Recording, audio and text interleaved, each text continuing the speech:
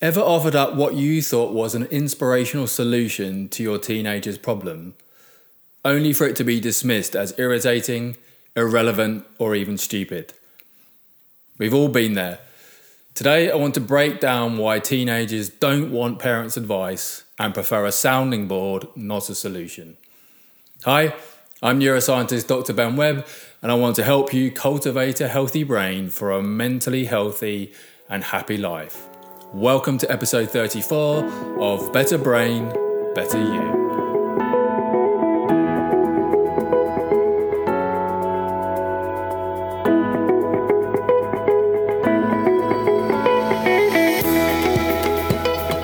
Hey there, hope you've had a good week.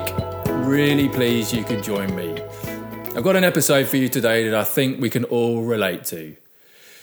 And if you're watching on YouTube, thanks so much for tuning in, and please do subscribe to our channel and hit that notification bell.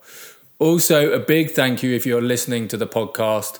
Really appreciate you joining me today. We release weekly episodes for brains of all ages.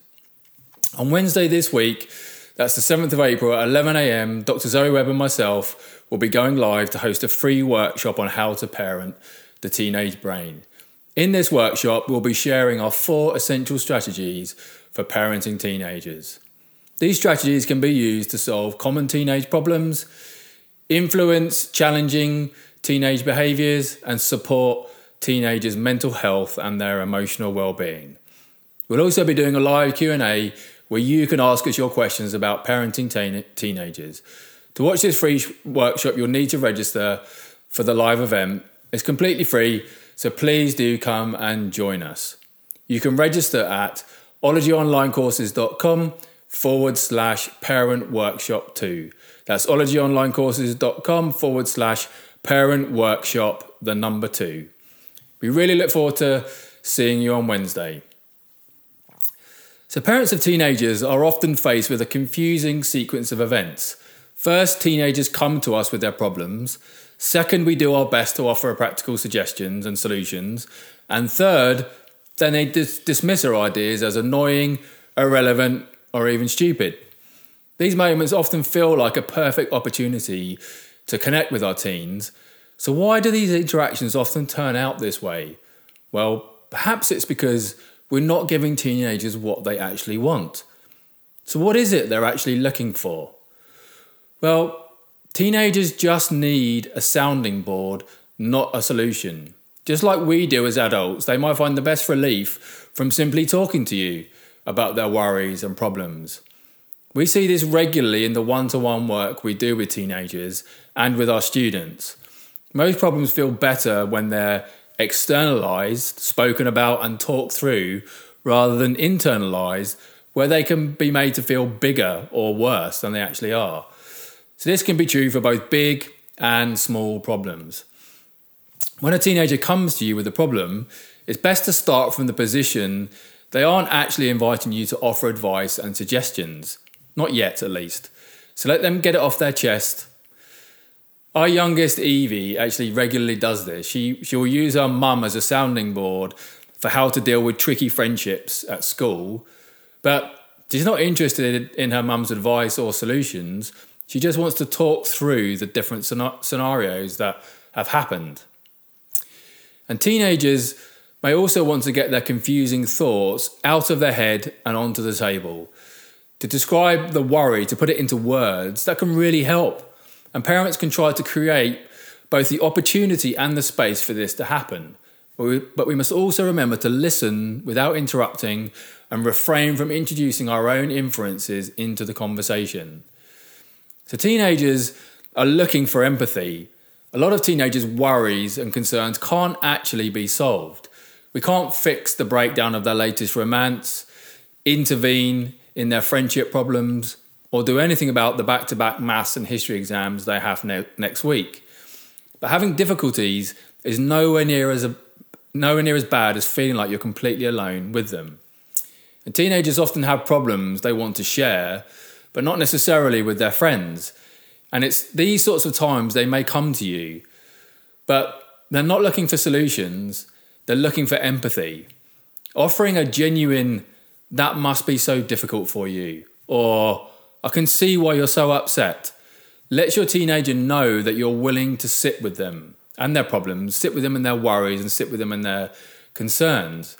You could give them additional support by asking, do you want me to stay with you, or would you prefer to be alone? Or, is there anything else I can do for you that won't actually make you feel worse?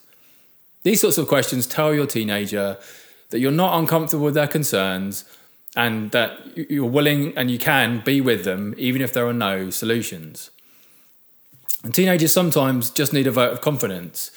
It can be difficult for parents not to steam in with suggestions and solutions, but this can communicate to teenagers that you can't fix this problem, but I can. And this can feel to teenagers like a vote of no confidence in their skills and in their resilience, when often they just want reassurance from you that they're capable of handling life's challenges. So, in this case, instead of offering solutions, you could boost your teenager's confidence by saying, I've seen you get through this sort of situation before, or this is definitely challenging, but you've got the resilience to get through this. This can give them some perspective and some self-confidence when they're feeling insecure about the issue. So when teenagers open up about their worries and concerns, they might well feel vulnerable. And it's in exactly these sorts of moments that even the best intentioned advice and guidance can be taken as criticism, told you so lectures, or even an outright attack on them. So sometimes it can be better to wait for a less sensitive moment to point out that time they spent gaming until the early hours at the weekend might have been better spent revising for the test that they've just done so badly in. Teenagers typically want ideas, not instructions. Most of the time, offering empathy and encouragement is sufficient support for most of them. But if after that they're still seeking a solution to their problem, then they might actually welcome some advice from you. You could start by asking if they want your help solving this problem. And if they do, one useful approach is to divide the issue into what's in their control and can be changed, and what's not in their control and can't be changed. So, for what's in their control, work with them to come up with solutions. Don't give them instructions. Try and solve the problem with them, not for them. For what they can't change, try to help them understand and accept the things that they can't control. It's natural, completely natural, for parents to want to share advice and life experiences with their children. We've experienced many of the same situations and problems that they're going through right now, so we often feel like we have great advice and proven solutions. However inspired we might think our advice is, it's often better just to wait until we've listened to our teenagers' thoughts and their feelings before jumping in with a solution. When we offer a solution too quickly, teenagers often feel like we're not really listening to them or understanding what they're actually going through. And it turns out that listening and understanding is all that teenagers really want from us or need from us. Okay, before we finish up, a quick reminder that on Wednesday this week, that's the 7th of April at 11 a.m. UK time, Dr. Zoe Webb and myself will be going live to host a free workshop on how to parent the teenage brain. In this workshop, we're going to be sharing our 4 essential strategies for parenting teenagers. These strategies can be used to solve common teenage problems, influence those challenging behaviours that you sometimes experience with teenagers, and support their mental health and their emotional well-being. We'll also be doing a question and answer session at the end where you can ask us your questions about parenting teenagers. To watch this free workshop, you'll need to register for the live event. It's completely free, so please do come and join us. We'd love to have you there. You can register at ologyonlinecourses.com/parent workshop 2. That's ologyonlinecourses.com/parent workshop 2. We look forward to seeing you on Wednesday. And thanks so much for watching or listening today. It's been my absolute pleasure spending time with you, and I will look forward to seeing you next time.